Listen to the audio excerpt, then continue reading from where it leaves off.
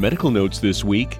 A kid's picky eating could be a sign of autism. A study in the journal Research in Autism Spectrum Disorders shows that certain eating habits in children as young as 1 year old could signal that a child needs to be screened. And while it's true that many kids are picky eaters, researchers say a child with autism won't grow out of a narrow diet and hypersensitivities to food texture, color, and temperatures. The link between food choices and autism could help with early detection and treatment. Medication dispensing limits are supposed to save money, but a study on VA beneficiaries in the journal JAMA Internal Medicine shows that may not be the case for birth control pills. Currently, about 24,000 women receive oral contraceptives from the VA, refilled in 3-month increments. But sometimes people miss refills, even quarterly ones.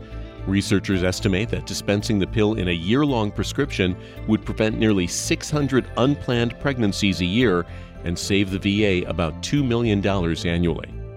And finally, shrinking screens could be distorting your views of the news. More and more people rely on smartphone screens to watch the news, and a study in the journal Information, Communication, and Society finds that when we watch news videos on smaller screens, we are less attentive, less engaged, and the news seems less important. And that's Medical Notes this week.